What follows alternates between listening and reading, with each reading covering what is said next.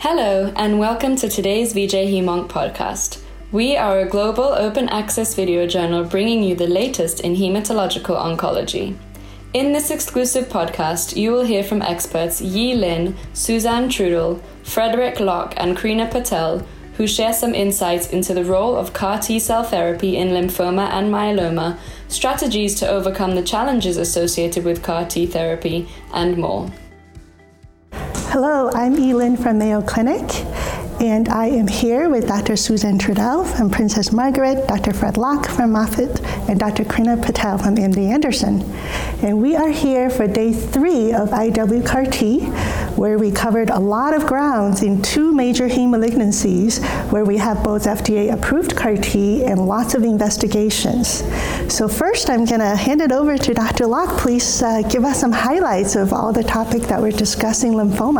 Yeah, so this has been a great IW CAR T meeting, and it was really exciting today to have the lymphoma session where David Maloney and I chaired the session. We had lots of great talks. We talked about the pivotal trial data, or more specifically, the randomized controlled trials on third-line setting for large B-cell lymphoma, second-line setting, randomized phase 3 trials, and really exciting data. I mean, the results show that CAR T in the second-line setting can improve outcomes. Event-free survival is better for patients who get CAR T in the second line. It's better than the existing standard of care, which was chemotherapy followed by transplant. We also heard about follicular lymphoma, and maybe could we even potentially be curing follicular lymphoma. We talked quite a bit about why CAR T doesn't work for all patients in lymphoma. We talked about mantle cell lymphoma results. So it was really, and quite a bit more. It was really a stimulating discussion. So excellent, lots of practice-changing discussions, and more data to come. So in the myeloma session, we also started off with ide-cel and cilta-cel that are both FDA approved, and that the studies where they're moving on to earlier lines, we saw some clinical prognostic factors that may be associated with response with these CAR T. And for the first time, we heard some real-world data from Moffitt, and there will be data coming at ASCO as well from a number of institutions in the use of ide-cel in standard of care practice. So that is very interesting, particularly considering we haven't had as much good fortunes in standard of care practice in terms of slot access as we've had in lymphoma. So some discussion about how to try to select patients for those. But so related to that, we heard perhaps some opportunities for a next generation CAR T investigation that might help overcome some of the challenges that we're seeing in CAR T, and in particular, for Dr. Patel, would you like to give us some highlights in the discussion about allogeneic CAR T in myeloma space? Yeah, so I think as you alluded to, not only slot envy that we have of lymphoma, as Nina had said, we have this plateau envy, so how can we, improve that? And I think that's a whole nother segment that hopefully next year we'll have a lot more translational data to talk about. But in terms of slots, not only the patients who can't get a slot right now, but we have, if you look at the intention to treat, there are patients who can't make cells, who can't get to an auto CAR T. And so having an off-the-shelf allo product makes sense. And different than the bispecifics, which I know we'll talk about too, it's still a one and done. So that's sort of the advantage, that you get that one and done, but it's still off the shelf. So the Allogene 715 trial that Sham Malankoti presented shows a great response rate, 71%. So, small number of patients still, but they were able to give cells within, I think 5 days for some patients, and really didn't see ICANS or any neurotoxicity, and definitely not graft versus host, which people kind of worry about with allo. So we're waiting for the PFS at the higher dose levels, and looking at their different lymphodepletion, because again, I think compared to auto CAR Ts, allos have, they're more likely to get rejected, and so the lymphodepletion question is still there, which then comes to the trial that I presented with UCART, CS1. So here you have a different antigen, CS1, that's expressed on lots of myeloma, but unfortunately is also expressed on NK, other T cells, B cells. And so lymphodepletion there, we learned that maybe we didn't have to have as high of a lymphodepletion because those cells in the 2 patients that did expand and had a great response, unfortunately they expanded really fast and caused HLH and other toxicities that the patients unfortunately succumbed to. So now we're redoing the trial at a lower lymphodepletion and hoping that the expansion happens a little bit over time, and those cells maybe persist and give us a better PFS, but we'll hopefully have more data in the next year. Very interesting. And, allo CAR T certainly being looked upon as one opportunity to have something more readily available to our patients. Still a lot of science, to be investigated behind that. And bispecific is another opportunity for, something that is more readily off the shelf. And in myeloma, we're fortunate to have data not only in BCMA, but other targets as well. So Dr. Trudell, would you like to give us a summary of what was discussed? Yeah, it's very exciting. We first talked about teclistamab, which is, my understanding is that it's going through review with the FDA and hopefully will be approved sometime this year and give the patients another opportunity for BCMA targeted therapy in addition to the ADCs and the CAR T and an off-the-shelf product. And then certainly the results are still not fully mature, but certainly response rates are high. And so far the progression-free survival is not yet reached and suggests that it may be, in line with what we might see with some CAR T cell products. Time will tell, and also, obviously we have to take into account that populations may be different, but the results are very encouraging. And then we also talked about other targets, because as we know, unfortunately, unlike our lymphoma colleagues, we have not reached the plateau and we're not seeing cures as of yet for most patients. And so we need alternatives to targeting BCMA. So we talked about teclistamab, which is targeting GPCR5, and it's showing activity as well, high response rates, very manageable toxicity profile with low-grade CRS and ICANS, including responses, or I shouldn't say responses because that data wasn't presented, but at least some of the patients, a third of the patients enrolled in the study had prior BCMA, so encouraging that we will see responses with this new target in that patient population. And then I specifically spoke about cevostamab, which is another bispecific that targets Fc receptor H5.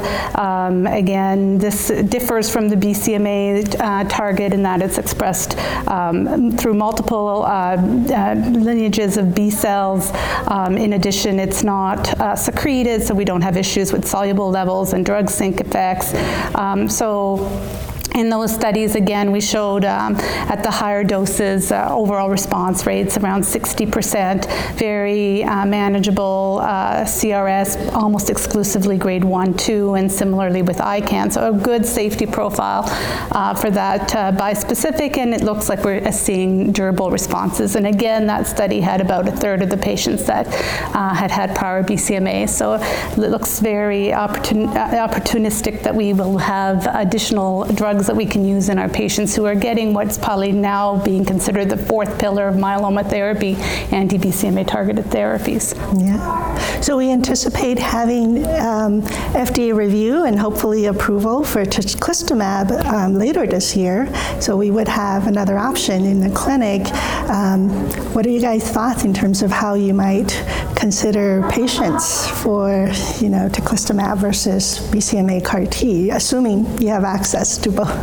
Right, so that's what I was going to say at the beginning. It's going to be all my patients that are on a list waiting for a CAR T are likely going to get the bispecific, and as we get more slots, I think for us, it's really going to be those patients. Hopefully, in this next 6 months to a year, we'll have more data to say who are the patients that really are optimal for CAR T in terms of their cells, manufacturing, especially after fourth line. It's a lot harder for these patients, to get to CAR T, make cells, and then have disease that still responds without horrible toxicity because their disease is exploding. So I think hopefully we'll have some data on which patients to sort of select, but But I think right now we have so many patients that need therapy, and it's great to have these. We're trying to get whatever we can for them.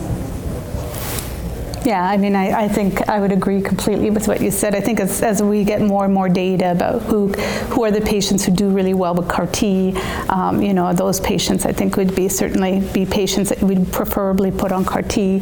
And then, who are those patients who can't wait for the manufacturing? At this point in time, we're still not readily available to get rapid products out. So, those are the patients who might go on a bispecific. And then there are patients who may just opt for one choice over the other, who may want care closer to home as opposed to relocating for a month to an academic center for CAR T, for example, or may not have the supports to manage to get through a CAR T cell.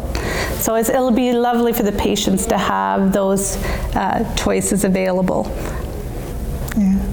So Dr. Locke, we heard real-world data with mantle cell lymphoma. It took Brexucab, and also some emerging data with ide-cel in real world. And it was very encouraging to hear, despite more than half, right, 75% more of the patient who would not have met registration trial requirement, those patients still seem to have done well with these CAR T in the real world. You've talked a little bit about, in the second line setting with the positive study, and how would this get adopted in the practice. And it's something we discuss a lot, in terms of, oh gosh, will you take on a patient that wouldn't have been on a ZUMA-7 study for CAR T in a second-line setting? And then also, we've seen some data in first-line setting too that may be potentially practice-changing lymphoma. Do you foresee that potentially changing the patient population being considered for earlier use of, axi-cel in lymphomas? Yeah, I think the results are really clear that CAR T-cell therapy can work for patients with refractory disease. And as we move it up earlier and earlier lines of therapy, we're actually seeing slightly better durable response rates, not wildly better. But we're also, as we move it up into earlier lines of therapy, actually pre-selecting the sort of patients most likely to do poorly with chemotherapy. So I think we'd like to broaden that and sort of treat more patients earlier. The label for axicabtagene ciloleucel was updated to allow for second-line therapy in those who progress within 12 months of initial treatment, frontline treatment. So that means that there's a whole number of patients who are going to be in the relapsing more than 12 months who will not be on the FDA label and we won't be able to use it most likely. But I think that also you mentioned the real world data, whether it be for axicabtagene ciloleucel or brexucabtagene or ide-cel, we're seeing that we are able to administer CAR T-cell therapy to patients who maybe have comorbidities or wouldn't have been perfect trial candidates, but we're able to collect cells. We're able to get them CAR T-cells. And the results are equal, and in some cases even better than the pivotal trials, because these patients may have more of a relapsed disease phenotype, at least in large B-cell lymphoma, as opposed to a refractory disease phenotype. And I think that disease difference actually impacts CAR T-cell response as well. So we're just excited that we have CAR T-cell therapy for our patients, and we encourage referring providers to refer the patients in. And it's unfortunate about the myeloma CAR T that we can't treat enough patients, but I'm excited that there's going to be some of these bispecific options.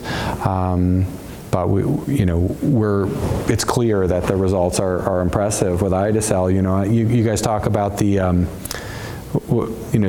envy, what is it, the plateau envy? But I don't know. I mean, look, these are patients who really are without other good treatment options. I have patients who are 8 months, 9 months out of standard of care CAR T-cell therapy for myeloma who are cruising around the world. They've never gone without therapy for 8 months in 15 years. It's pretty remarkable treatment opportunity. So we hope that we can give it to more of our patients soon. Absolutely. Right. Well, thank you, everyone, for sharing your data. Any last thoughts or things you're looking forward to for this coming year until we meet again for IW23? Well, I think I'm looking forward to seeing some of the combination data that will be coming out with the bispecifics, combining with IMiDs and DARA to see how the tolerability and the efficacy data from those studies, and then learning more from the correlative studies from the CAR-Ts, and trying to understand a bit more about who fails, who does well, to better inform our treatment decisions. Yeah, I agree. Why are patients not having optimal responses to CAR-T? How are we going to sequence the bispecifics in CAR-T cell therapy, or how are we going to choose those patients? And then do the allogeneic CAR-T cells work particularly for myeloma, because we're not able to give enough autologous CAR-T? So looking forward to it. Yeah, and I think I can just add the real world data for myeloma. We're just starting with that, and I think having a second product now to be able to look at responses and toxicity, et cetera, is going to be very telling. And then how to sequence all of this, that we're getting all these new treatments and wonderful opportunity.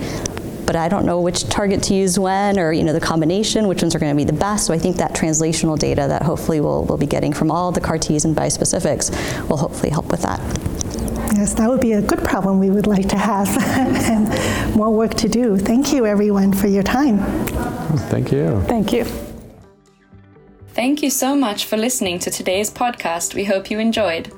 Be sure to follow us on Twitter at VJHemonk and subscribe to VJ Hemonk podcasts on Spotify, Apple, and Podbean.